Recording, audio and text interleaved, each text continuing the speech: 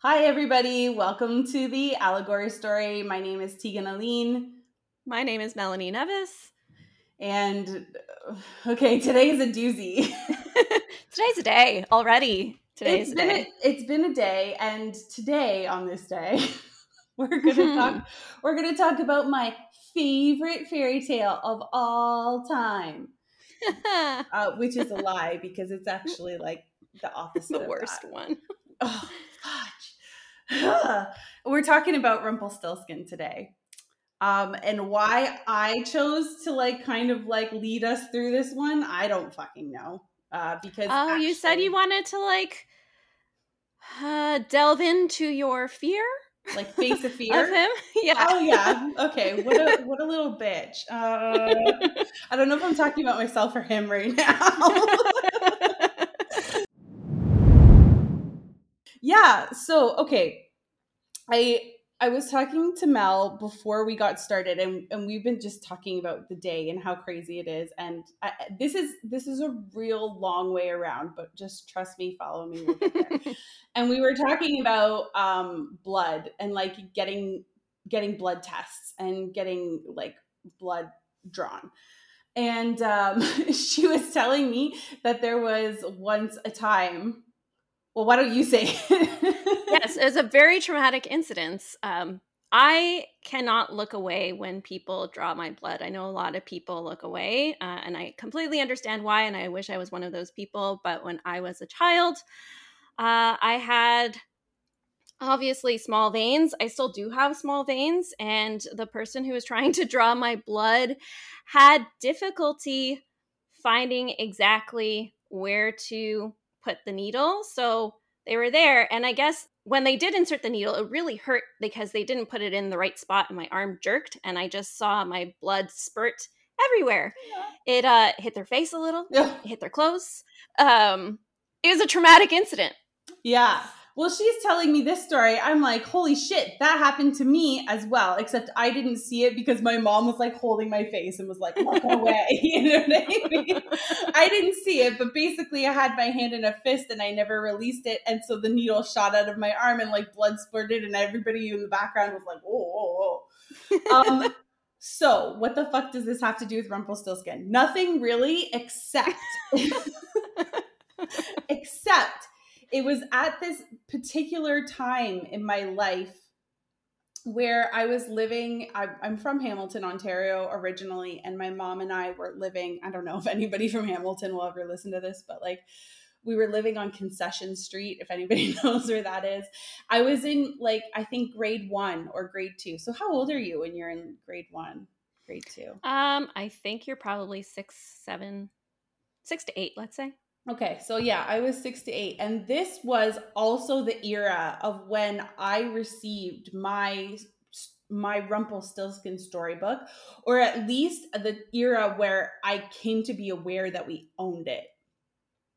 And it's so weird that we were just talking about all of this stuff and trauma and the weird growing pains, because this story terrified me as a child.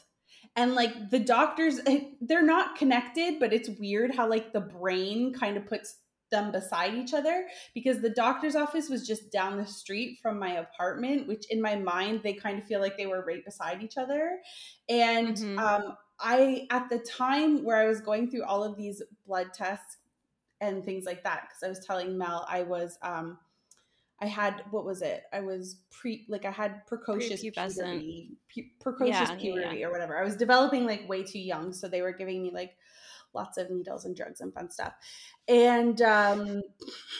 And I also had this weird, bizarre fear around the Rumpelstiltskin story. And I'm just was that transference? I don't know. Probably not. But it was just happening at the same time. Those two things were happening at the same time. So in my mind, I thought it was kind of weird that we were just talking about that right now. And I just have this memory flash of being at the doctor and being wait a minute, this is at the same time I was asking my mom. I literally asked my mom to get rid of our Rumpelstiltskin book because I found it terrifying. And it is terrifying. I looked today online, for the book that I had, and I didn't find it because like I still have pictures from that book in my brain.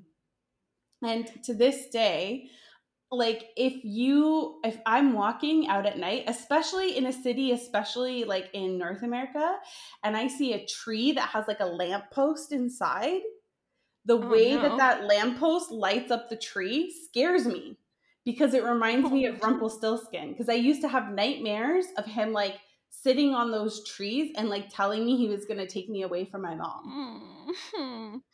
Like this is like my my Did night your mom my nightmare origin story.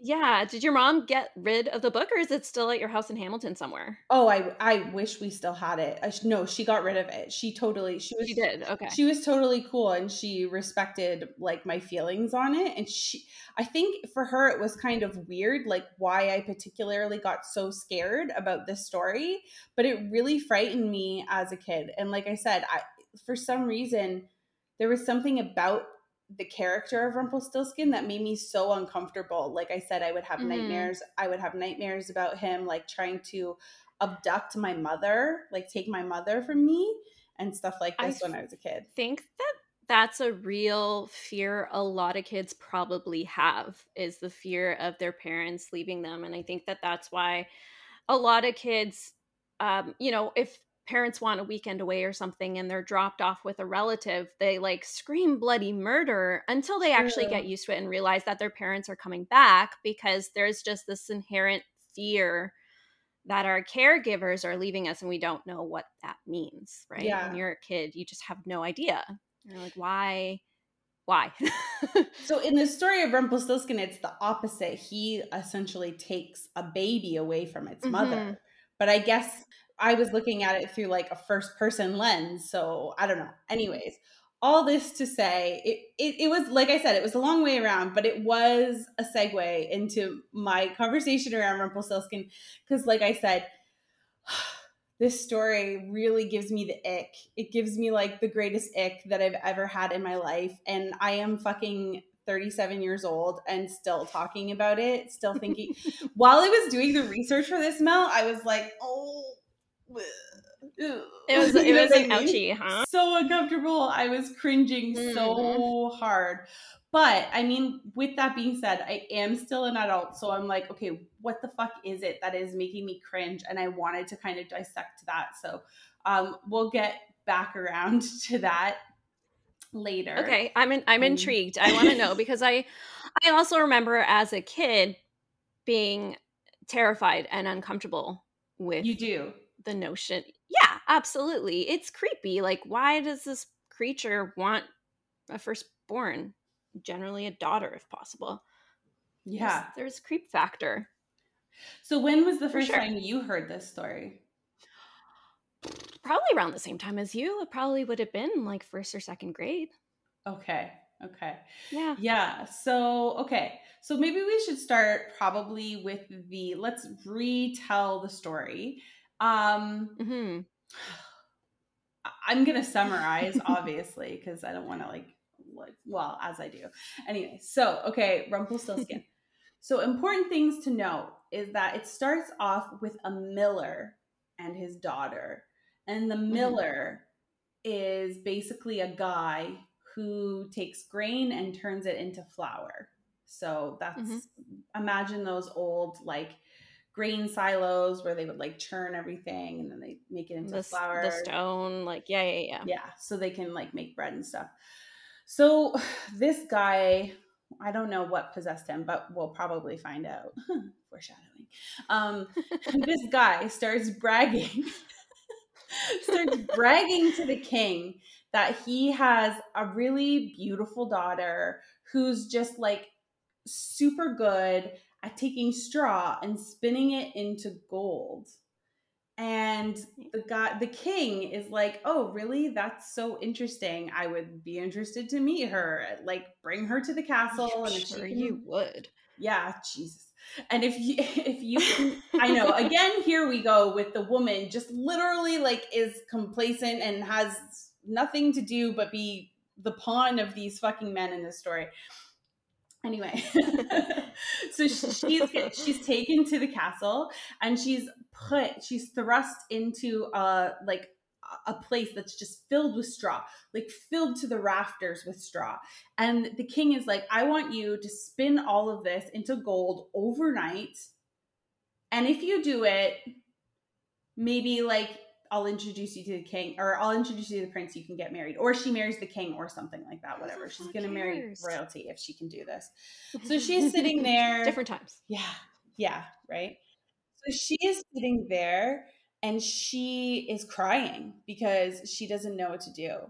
And all of a sudden, this little, I'm going to use the term imp because, like, that's kind of like the term they use in the story. So think like, Yep. I don't know, like, there's so many different ways to think of like magical little creatures like elves and like Yeah. gnomes I and tend things like to that. think of Rumpelstiltskin as goblin-esque.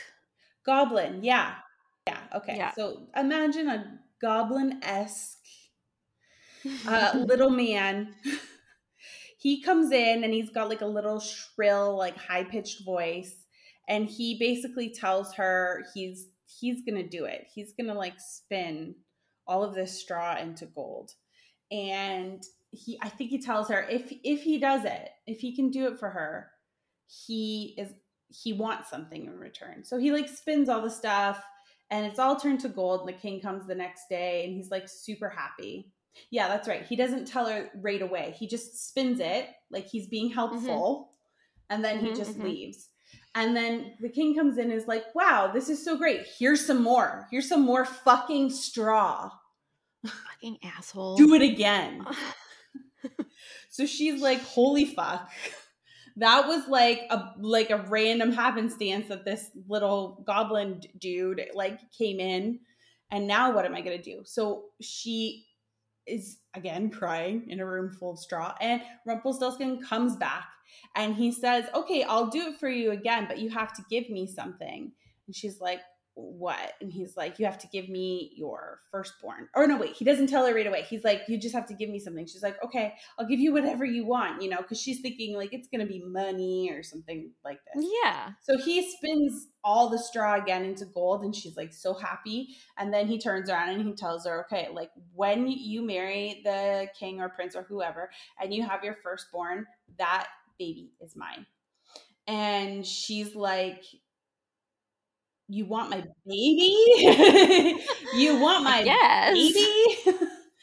So basically, I mean, if we know anything about princesses, it's like the minute they get married, they're like, okay, it's time to pop out babies. Sure. So she ends up marrying the king, and in this whole time, she's like, okay, well, I'm gonna have a baby, and then this like creature is gonna come for my baby. Yeah. So she's super stressed. I'm surprised she was even able to conceive, actually, because that's a really weird thing to be stressed out about. So she gets married, and then she gets pregnant and she has a baby. And when the baby is born, so like obviously there's like months, maybe even years in between all of this, Rumpelstiltskin comes back and he's like, I want the baby. And she's like, I don't want to give you the baby. It's mine. I can't give you my child. And he's like, and she's like, there's got to be something I can do. Like, here, you can have basically all the money in the world. He's like, I spin gold out of straw. I don't need money. You know what I mean? It's like, Yeah. I want the baby. And she's like, no, I can't do it. Like, anything else. And he's like, okay, fine. I won't take the baby if you tell me what my name is. And she realizes this whole time she has had no idea like who he is, what he is, what his name is. So I think he gives her there's different variations where he gives her 3 tries over a period of like 3 days. So she gets like 9 tries to like guess it right, and she keeps guessing it wrong. And there's other ones where she's just like left to figure out what his name is. And I think in the most classical tales, she's like listing off all of these names. Are you this? Are you that? Are you this? Are you that? And he's like, nope, nope, nope, nope, nope. And then finally she gets clever and she sends, or actually, she decides to leave the castle, and she goes and she sneaks into the enchanted forest, and she's Mm. looking around. And as she sneaks out, she finds Rumpelstiltskin in the forest, sitting on a fire, riding a wooden spoon around the fire, and he's singing a song. He's basically singing a song because he's excited. He's going to get this baby. And then he's singing a song about the fact that he's going to get this baby because nobody will know that his name is Rumpelstiltskin. So he says his name in the song, and now the queen knows what it is. So when he Mhm. returns to get the baby once and for all, she like kind of like dangles him out on the line and is like, "Ooh, is it this? Is it that? Whatever." And then finally she says, "Is it Rumpelstiltskin?" And this guy just loses his shit and he freaks out and he has a full on temper tantrum, like kicking and screaming and jumping, saying like, "The devil told you, the devil told you," and he like gets really, really angry. And he bails and he leaves because he's now lost and he's really mad about it. And Yeah, you like, take that up with the devil, Rumpelstiltskin. yeah. And like that is the classical tale of Rumpelstiltskin. The Brothers Grimm version, actually. And I think Mhm. again, like we've found while we've been talking about these stories that there's different variations of the Brothers Grimm stories, and there's some other Yeah. variations from the past as well. But that's kind of like the classically known one. Mhm. So when I was young, there is a really, one thing I wanted to mention about this story is that if you're interested in hearing it like properly, not not in the way I told it, which was with a bit of sarcasm because like I hate the story. You can actually Google it on and go on YouTube. There is somebody that has done a retelling of Rumpelstiltskin on YouTube, and they use the book that was written. So he writes the book, but he's retelling it the Brothers Grimm way. But he also does all the illustrations for it, and I Oh, think his name nice. is Paul O. Zielinski. And this is probably one of the most beautifully illustrated versions of this story. So they show all the illustrations of this story, and they read the story, and they read it in character voices. So that's how I started my day. I'm intrigued. Definitely go check that video out. So, of course, like all of our stories, there's multitudes of variations and different versions of this story. But it's safe to say that you can find some version of a story with a little goblin type creature trying to steal babies, and like many a culture, many a Mhm. culture across the Yeah. board.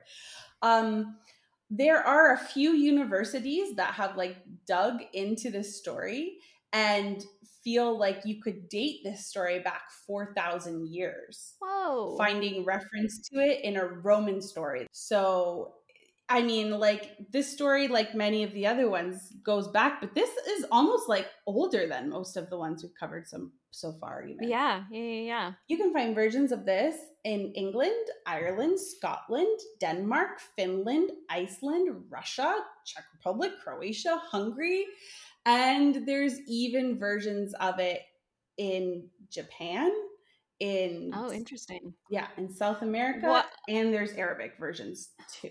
what is it about getting a firstborn child? Like, why do you think that has pervaded several cultures? Like, what? Why?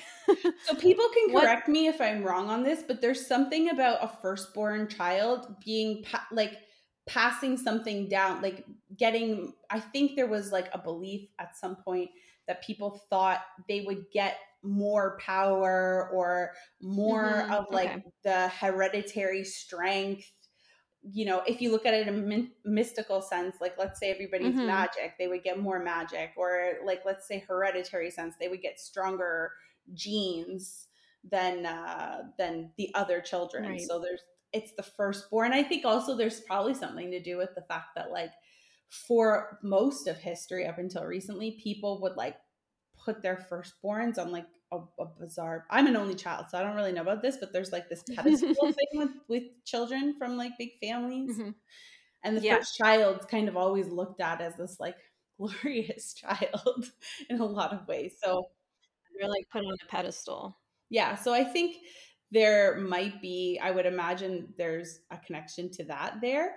But one of the things that I thought was interesting is at least looking at the European side of all of these stories, which is kind of like what I know I could potentially talk about. Mm-hmm. What is one of the things that England, Ireland, Scotland, Denmark, Finland, Iceland have in common? Let's say Croatia, Hungary, Czech Republic too, and Russia even. What is one thing in their folklore that they have in common? Well, they all believe in like elves and mystical beings, Yeah, right? exactly. They believe in the little mystical beings. Yeah, the little mystical beings. Yeah, exactly. So that's why I thought that it was quite interesting that there was like, or no surprise in some ways that there are versions of this like across everything, you know? That, yeah. Yeah. And what's up with the dad? Like here, like it, I think I always really get angry at the dad because, Oh yeah. you Oh know, yeah. you don't tell someone that your daughter spins gold. Like, what are you, crazy? And he probably thought that he was doing his daughter a favor because he's gaining favor with the king and can potentially grant her a better future, but she has to also suffer for that future. And who's this asshole of a king who's like, but you have to do it all in one night? It's not enough that she does it, she has to do it rapidly. Like, fuck off. I promise you, we are going to dissect this. And Okay. the point of view that I found on this was quite frankly really interesting and bizarre. I'm not disagreeing with you at all. They're stone cold dicks, both of them. But I think even in the story is meant to portray them in that way too, though. That they're Yeah. Yeah. But anyways, before we get to that, I want to just cover one more thing in relation to the history and context of the story, Sure. because I don't do it on purpose. I just find it and it makes sense. Or it's interesting. There is a It's little related to France. Yeah, there's a little bit of French history, but it's really small. It's really small. I'm not going to get into it too deeply. But there was a French version of this book written by a woman. Oh gosh, let me pray that I can pronounce this. Mademoiselle You can do it. Larité, I think. I might be butchering that. But anyways, so she wrote a book called Rigda Rigdon. And this is the French version of the story of Rumpelstiltskin. So why is this interesting? Well, because this woman was a salonnerie. And apparently, I just learned this word today. A salonnerie was, I'm saying that so North American That's salonnerie. A okay. salonnerie. First of all, in France, they put IE on the end, or this idea, E on the end of everything, like patisserie, boulangerie, like everything like that. So salonnerie, what I thought was so interesting about this is a person that was like a salonnerie was a person who used to put on salon parties. So basically parties where everybody would come. And the main activity that they would do was they would retell stories. Basically, like stories of grandeur about valiant knights and like this and that. So, this woman, along with a few other female writers in France, yeah, 17th century, were doing this, and Cool. because earlier in our series we've kind of talked about Charles Perrault and his influence on fairy tales, and how a lot of people would credit him with creating like the first set of fairy tales. But Mm-hmm. actually, this woman was his niece, and she published her first fairy tale before he started writing fairy tales. And it was Huh. her and this other group of women that started making, like, imagine you and I come from a background of theme parties. They were making like these theme parties based on these That's stories. cool. Yeah. That's really cool. And but Perrault is the one who became much more well known. Well, So she wrote a version of this story of Rumpelstiltskin, and she Hmm. was closely associated with other well-known female writers and other female salonnerie women of that time. Hmm. So basically, my sense of it is that it might even be the way he was introduced into the fairy tales and also really liked it and really liked this culture and saw it as something that could be used and started creating like his version of all these fairy tales. And because he was the secretary to the minister, he was in a no he was she was noble as well. She was an aristocrat, of course. She was Yeah, his they would niece. have to be. Yeah. Yeah, she was his niece, but he was still a man, right? So Yes. in Yes. a way, I just kind of like picture one of these French parties where these women are telling these stories, and then some man in a powdered wig comes up and is like, I see potential in this. Like, I feel like we've seen this happen in history time and time again where women are like Sure. birthing like a creative thing, and then men are like, Yes. I can use this. You know Yeah, what I I'm just mean? gonna snatch that, Let me market just it to women, and snatch profit your from baby. the female's idea. Yeah. Let me profit from the female's idea and market it to women so that they also pay me. Yes. Yeah, Thanks. exactly. Thanks, Exactly. patriarchy. Yeah, thanks, patriarchy. Yeah, and we've talked about how like it's a speculative thing, but we've also talked about how at the time of what France was going through leading up to the revolution, you could use these types of stories that were becoming really popular to like put messages to people like on how to behave and how to act, and that's been like a huge thing that stories actually do for people throughout history. So it's not to say he Hmm. was not doing anything that hadn't been done before, but he was doing it in an extra particular way. And he was a bourgeois, you know what I mean? So obviously Yeah. he thought on the side of wealth and riches and things like that. So anyways, I just thought it was very, very interesting that this woman turns out to be his niece and is That's really part of cool. these group of women that are throwing these parties that we had kind of like alluded to in our past podcast, but I got to learn a little bit more about them today. So that's all I'll say on the French Cool. history of it, but I just thought it was really I interesting. like that, and that is interesting. And like you wanted to maybe delve more into Charles Perrault, but this chick sounds much more interesting. Yeah, we'll see what we can find on her. Unfortunately, like most things, she I know. wasn't as known as he was. So, but No, so like she's hidden and well, who lost to knows? time. We'll see. I think it's another other important thing in this particular story to kind of examine the name Rumpelstiltskin, because Hmm. that's what the whole story is about, is his name. Like everything is kind of positioned on knowing this guy's name. Hmm. So when you look at this story, its original name would be, I can't pronounce it, but its original title would be in German, right? Because the most famous version of this story is the Grimm's brothers story, and that was they are German brothers. So, Right. but when you break down what the name literally translates to, it translates to little rattle stilts. And I thought this was really interesting because a stilt, do you know what like a stilt is? I know what a stilt walker is. Okay, so like a stilt, so a stilt, like imagine stilts like people stand on that make them really tall. Uh-huh. Or Yeah. okay, so it's kind of like that. It's a piece of wood, and like in this context, it's a piece of wood that holds up houses. You know, so you have your frame, but you have the Oh, stilts that kind of like hold up the right. frame of the house. Okay, The yes. little Yeah, rattle yeah. stilts refers to things that like refers to something that's like shaking the stilts. You know what I mean?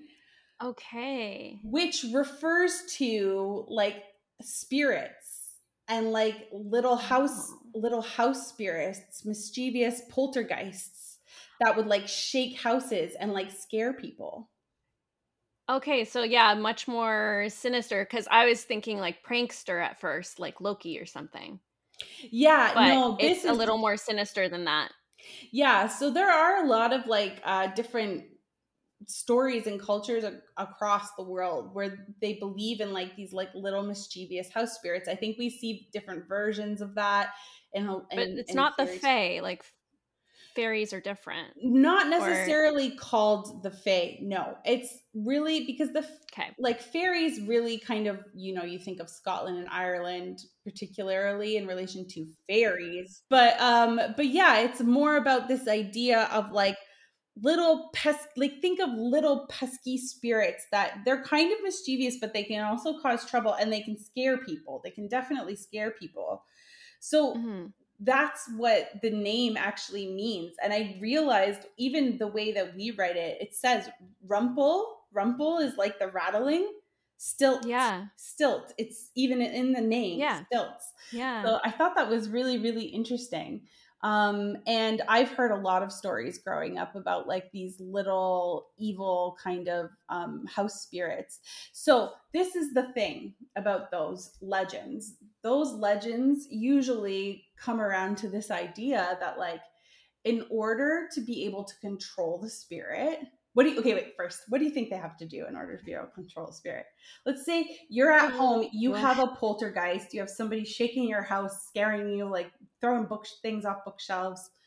It's a little pesky house spirit. What do you have to do to control it? We've Okay, already well, I talked would about it. start. I'll give you that hint. We've already talked about it. Mm. Well, then apparently I need to give it my firstborn child. No, but you're so warm. um What does oh, I she need to know its do? name. Yes. I need to know its name. So that is usually the treatment of like how to be able to control one of these spirits is you have to know who you're dealing with. And that Right. really Okay. boils into some like esoteric stuff Mhm. because I mean, I You need to know who you're calling upon. well, this is the thing, right? And I think I've mentioned it on here before that I have like a big past history with like esoteric stuff. I studied witchcraft for a really long time. I don't necessarily like follow practices in that anymore, but I do like watch and listen to like a lot of people who do still. And there are some really interesting creators out on the internet right now that talk about like working with like demons, not in the Catholic sense of a word of a demon. Demon means different things to a lot of different people, Yeah. but essentially like working with spirits and stuff. And this concept of the name is really, really important. Knowing the name and knowing how to pronunciate the name properly, you know, like that's a really I important wonder. part. Okay, so I have this book right behind me. So I'm just going to check it really quickly cuz it's the Encyclopedia of Spirits. Ta-da! Mm-hmm. Um Oh and I just yeah, and wonder if Rumpelstiltskin's in here. I actually referenced one of her books. I read one of her books today. I have the Oh, did Encyclopedia you? of Nice. Magic, and Nice. that's where we're going next. Actually, Okay. Well, keep talking. I'm just going to see if there's a Rumpelstiltskin thing, like if it would be qualified as a spirit or not, I according wonder if to she would. her. So keep talking. Yeah, I'm because her take on things is really, really interesting, and it's kind of what I wanted to segue to next. and we keep saying her. It's Judica Eel. Is that how you Hmm. would say her name? I Yeah. think so. But yeah, Judica Il, I don't know how you would pronounce her name. She writes a lot. She like writes a lot of esoteric encyclopedias and guidebooks and things like that. And I think, like for example, I watched the reboot of Sabrina, and I was like, I think they're referencing this witchcraft encyclopedia of hers like through the whole show. Oh yeah. Just based on like what's in her book, based on what's on the show. I've read a lot of her books, and she has a really interesting way of talking about all these things. And like I said, I kind of like take everything with a grain of salt, especially when we're talking about esoteric things, like especially out in the digital world, it can get like really heavy. Mm-hmm. So we have to Yeah. take everything with a sense of there's a perspective, there's a take. You can take what you want and leave what you don't want, really, when it comes to all of this stuff. Agreed. Because we're just kind of going through what it means to different people. But what's really interesting is her take on it really doesn't center like from what I read, the book I have is the Encyclopedia of Witchcraft. So what I read about this story wasn't related to Rumpelstiltskin necessarily, but it was related to the millers Hmm. who turned the wheat into flour. Okay. Because, and this is going to kind of circle back around to what you were saying about the father. Why would he tell the king? Like, why would he do this stuff? So imagine a medieval era. If you do reading on different roles of people in society, you'll hear a lot of times that the iron workers were considered like almost like high wizards, or not like high wizards. They wouldn't They're call them, alchemists, they though. wouldn't call them high wizards. They would call them like a high, like they could be compared to or considered by esoteric people that follow esoteric lore. They could be considered like high priests, because Okay. iron Hmm. is like considered the lifeblood of the earth. Okay. Right. So, and I think that even might be another take from one of Judica's books, actually. So, in this case, they're not working with the same material, but they are alchemizing in a similar way. So they're taking something that is one thing and transitioning it to another form, which is turning the wheat into flour. So in my mind, the way I see it is like, think of them like kitchen witches. You know what I mean? Working with like ingredients and like turning it into something else. So in this perspective, the grain is also, and the millers are also supposed to be considered magical people. And what they're doing is they're turning something like with the help of their mill, they're turning something, and it's supposed to signify that they have a lot of power and a lot of magic. So I think Interesting. what this perspective kind of says is that, or feels or indicates, I guess, is that the father is a powerful magician, and nobody really necessarily knows, or this isn't important or whatever. And he is actually, when he sees the king, he's trying to brag about his position, like that he's more powerful than the Hmm. king may look at him. And so by That's him never a saying, good idea. yeah, by him saying his daughter can spin straw into gold, he's kind of trying to show that he's so powerful that his magic is kind of like transferred to his daughter. And that's why she's able to do these things. And but you can also look at this story from like a magical standpoint, because also you have to imagine like spinning straw into gold is quite a magical concept. Absolutely. Yes. So the Yeah. story ends up becoming about a magical woman who can control a spirit because she knows his name. Well, I like that. Yeah, and when you think about it in this context, I mean, it doesn't change her position in the story, Hmm. but she, I guess, even in the original story, she still does manage to win in the end. She Yeah. manages to know his name, but I just thought it was a really interesting, like esoteric take on this story, because it kind of shows like more connection between where people would even get the sense she would have an ability to do this. Like clearly people would believe in magic if you can believe that you can turn straw into gold, and so on and so forth. Yeah. And so at this time, though, there was still this fear of magic, yet this woman all of a sudden is being portrayed then as like this magical creature who has the ability to control an evil or like sinister spirit. So she is useful. Yeah. So how does that play in with societal values at the time? I guess I'm just a little bit thrown. Like, So yeah. it doesn't, because this is it Okay. doesn't at all, because this is like a modern perspective from an esoteric author. You know what I mean? So Yeah, that's fair. That's fair. That's at fair. I at like the it though. she's connecting the dots, saying like, okay, well, this is what like a miller would have been in an esoteric like society at this time. But the story itself actually doesn't position the girl as a magical woman necessarily. In fact, it kind of positions No, her as quite like an ordinary woman, but there's still all of these remnants but in she the can story. still create gold out of straw, Well, and she actually that is can't. She actually can't. no, She she never can't. does. He does. No, he Rumpelstiltskin does. Yeah, does. yeah, yeah. So, I mean, it's And yeah. But her dad obviously has this magical ability, because otherwise why would he say it? Like, well, why does her father say something like this? it goes back to that whole part about him bragging to the king. He's basically trying to big himself up and make himself sound better. So like who knows, maybe it's a period of time where those things, like those people in those positions had value, and then they start to lose Mhm. their value.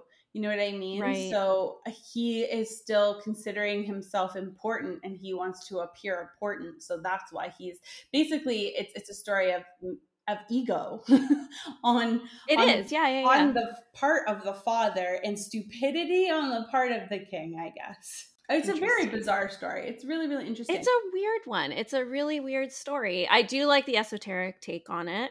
Hmm. It doesn't make me like the story overall. But it's I not a good still story. Like it's a icky no. story. Either way. Yeah. I mean, I think it's Yeah. an interesting perspective, you know. It But is. It is. I really like that take on it.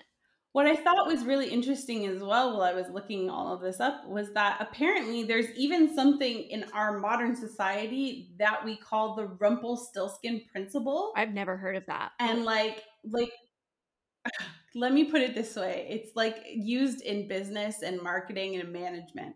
So Oh, for fuck's sakes. have you ever met a person that was like, hi Mel, it's really nice to meet you, and then they're like talking to you about something that they have or they want to sell you, and they're like, thanks so much for that question, Mel, it was really, really good, and they keep repeating your name like over and over and over. Yeah. Yeah, it's that is the Rumpelstiltskin principle. So Interesting. it's like in our modern structures, it's like the concept of using someone's name to kind of make them feel like, like you're confident in what you're doing, like Special. you know them, like that they're Yeah, yeah, yeah. connecting You with make it, you. yeah, you feel that sense of connection if someone repeats your name. So funny side anecdote, Interesting. anecdote, Yes. anecdote, anecdote, anecdote, Anecdote. bleh, anecdote. Okay. Funny little anecdote. Yesterday, I was having a meeting for the fashion brand that I work with, and we were being introduced to a new product. And the sales guy, so we used Google Meets or like Google Chats or whatever. And I don't use Hmm. that much. I usually only use it with my friends. So when I first got on, he was like, hi, Tegan. And I was like, hi. And I was talking to him, and he kept saying my name over and over and over again, but he kept calling me Teagues. And at first I was like, oh, that's so funny that he called me Teagues. Sometimes I just meet people, they call me Teagues as the minute they know me. And like, it's usually an indication of like a person I'm going to get along quite well with. But he kept saying it like over and over and over again. And I was like, It's also a professional meeting where I'm like, yeah, yeah. So at a certain point, I was like, why does he keep calling me Teagues? Like, he doesn't know me. What's going on? I'm so dumb. Because then I realized, oh, we're on Google Meets, and I usually use this for friends. And that's what my stupid name oh. is at the bottom. Like, I put it there.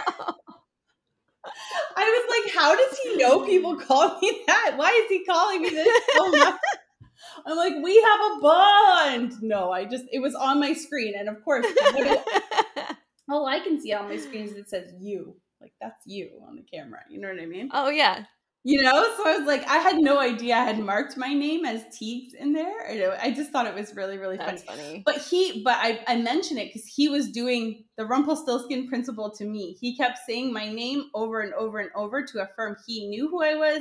He was directing things at me. He was wanting me to feel assured in like the product we were looking at, which was a good product. So I gave it to him. You know what I mean? So I thought that was really interesting when I learned that today. I'm like, that's exactly what happened to me yesterday. Someone Rumpelstiltskin me. That's that's such a weird turn of phrase. Okay, yeah. Someone Rumpelstiltskin me. So like that is all of the conversation on the lighthearted side of this story. I don't know if there is a lighthearted take on this story all the way around. It just, I don't know. It's always made me feel uncomfortable.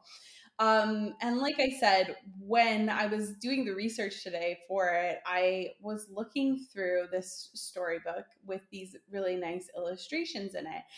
But looking at it as a 37-year-old woman as opposed to a 7-year-old woman, something really, really stuck out at me that I was like, I never noticed this in this way before, but now I have a question about it. You know what? You should like Mm-hmm. Google it. Google Right now? Rumpelstiltskin. Yeah, do it because I want Okay. you. I want to see if it sticks out to you too. Paul O. Zelinsky, I think it is. I like his hat. Okay. Like, is there anything about this adaptation that kind of like sticks out to you as weird looking at him?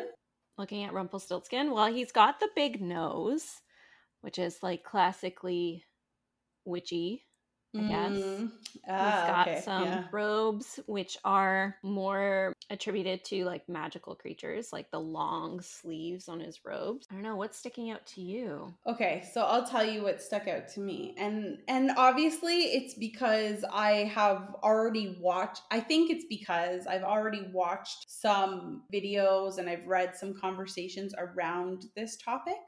But I couldn't help but look at Rumpelstiltskin and those in illustrations and see something that almost looks like anti-Semitism. Oh, interesting. Yeah. Okay. So so first of all, there's like been a really big conversation over the last couple of years about anti-Semitism in fantasy, right? Mm-hmm. And in fairy tales, not just fairy tales, but like even for example, Harry Potter is probably one of the best examples of that because Mm-hmm. in the stories, and I don't know if the storybooks represent the same as the films. I didn't read the books. Sorry guys. Harry Potter, I was already like grown at that point. Sorry guys. But I've seen the movies, and in the movies, you know, they always go to the bank to like withdraw money, and you see these Mm-hmm. like goblin type creatures, and Yes. they are like they're coded like Jewish people. Like, so they have really big, long noses. They deal with money. They're the keepers of the So, like gold. the stereotypes that exist. Yes. Yes, they're coded like Yeah. the stereotypes. But a lot of people from Jewish communities have been coming forward and saying like, listen, there's so many references of us throughout history that kind of depict us in this way of like dealing with money, controlling things like that, being Mm-hmm. shady, being like greedy characters. And so when you Mm. think of this story, a story where Rumpelstiltskin like spins straw into gold, and then you look at a book like that book that came out when we were young, the depiction of him it matches. And I mean like Yeah. Harry Potter is not necessarily like the only stories that have done that. Of course, we know J.K. Rowling has come out in the last couple of years as being awful and being anti a lot of things, you know. And Yes. I don't Yeah. necessarily think she did it with intention, but it just goes to show that this has been a character trope for really, Mm-hmm. really like many, many years. And we even, there's even, you know, there's even versions of it like I don't know if you ever read the book The Merchant of Venice, which was like one of Shakespeare's plays. No, I didn't read that one actually. So again, in that situation, Merchant of Venice, there's a Shylock who is basically a money lender and he lends money, but what he wants back is literally like a pound of flesh. And then they have to like go to court to figure out whether or not this guy gets his pound of flesh. And in the end, I think he does. But they're like basically they're always positioning these people who look a certain way that kind of do lend over to like historically like Jewish features. And we also have to remember Mm-hmm. like Jewish community has been massively displaced for like many years, like since biblical times. thousands of years. Yeah. So today, when I was looking through the Rumpelstiltskin illustrations, I couldn't help but get a little bit of like an anti-Semitic vibe.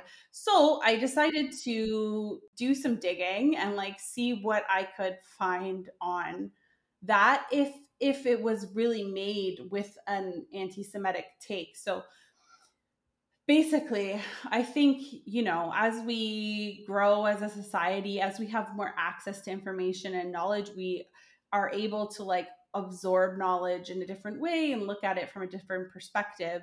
So I don't think, pretty much what I found online, I found some fantastic dissertations and like Nice. essays written about this particular topic.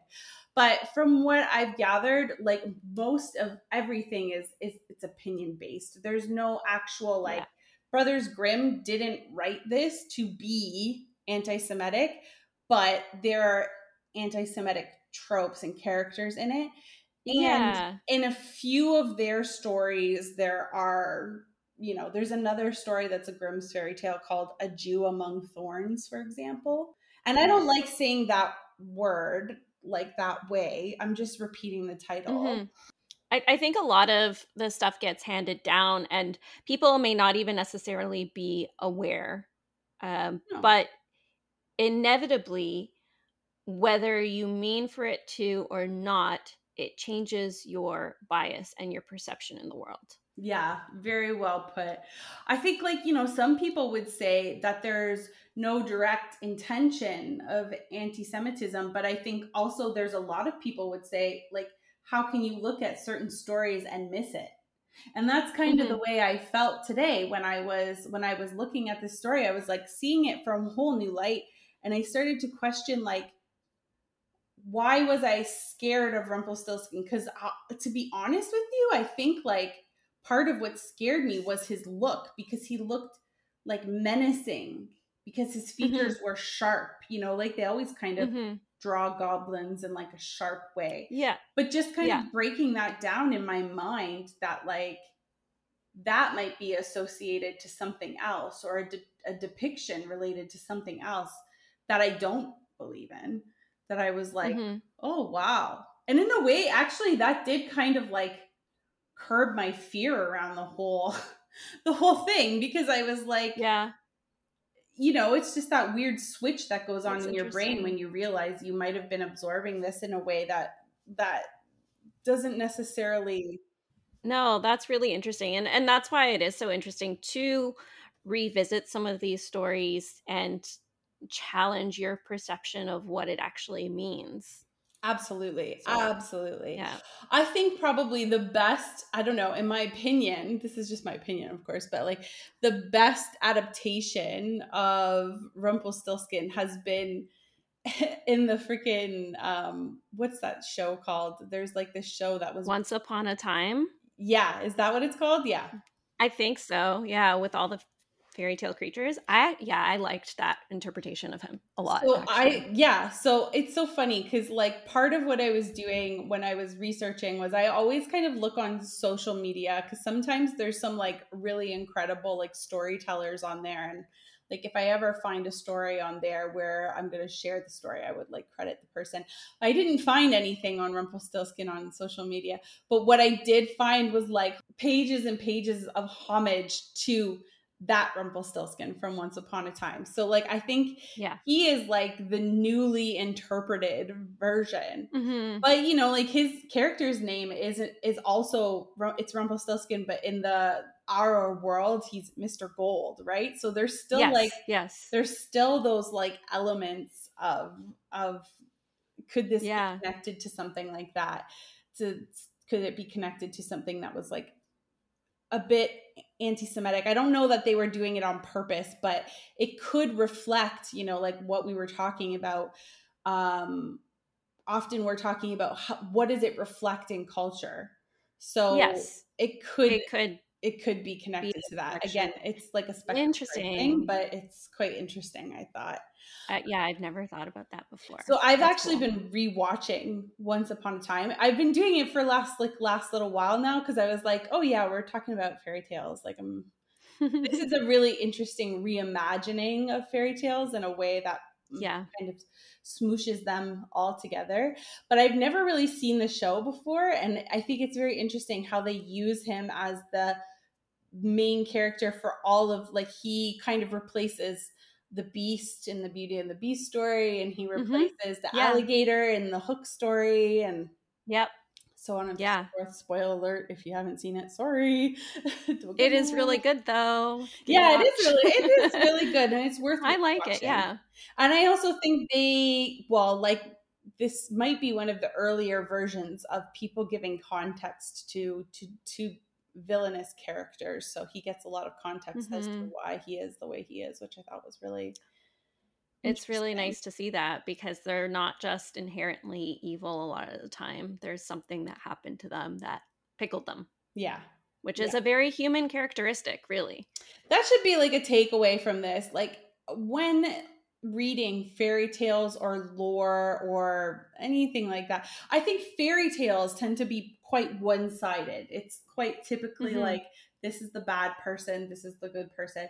But like, eh, when we read these stories to our children, or when they read them or anything like that, you should always be proposing that question to them, like, why is this person bad? Because there's never, like, a person doesn't start bad. And I think that's something that we kind of grew up with as children in Mhm. stories, that people Mhm. just, they woke up today and they were like, oh, I'm fucking evil. You know what I mean? But actually, it's like, and now we've kind of transitioned into storylines where we understand why they become evil, because nobody's Mhm. ever like evil to start with. But that's kind of what we grew up with. So I think it's like worth questioning, like, why would this person be Yeah. bad? And stories like Rumpelstiltskin give like I know they're fairy tales, but they don't give any context. No. They No, they don't. don't. But They don't. context is, Most of them don't. yeah, they're meant to. I like grasp trying to think of, like, what is a moral of this? What's the moral of this story? I feel like it's like to know spirits' names, but like, is there a moral of the story? It's such a random one, and we know that, like, not all stories follow that arc, right? Like, they don't follow Yeah, the classic no. storytelling arc that we know now. So maybe there's not necessarily meant to be one. It's just to warn you about spirits rattling your house. I guess. I don't I guess. know. Other perils of ego. If your dad is trying to big you up for something that you don't do, fucking run. Run. So, okay, we leave it without a moral, without an ending. Just know Rumpelstiltskin is a weird story. It's a good story to ask yourself some questions about. And don't be Yes. afraid of it the way I am. I don't know what my problem is with it, but it's just a weird story. It's just a weird story. It is, but I enjoyed it, and I liked enjoying, I liked hearing some of the different interpretations that kind of came from it. Yeah. Anyways, I think that Yeah. we're wrapping it up, and this is like the last episode that we're doing on European fairy tales, and I think we're going to go into some spooky season stuff next because Halloween is upon us. Yay, that's going to Almost. be a good dive. Okay, so we'll be Yeah. sharing more about that as things progress. But yeah, so I hope you liked exploring Rumpelstiltskin with us, and at least now, if you come across him, you'll know his name. Exactly. Anyways, thanks so much, everyone. Thanks And so much. we'll see you next time. See you soon.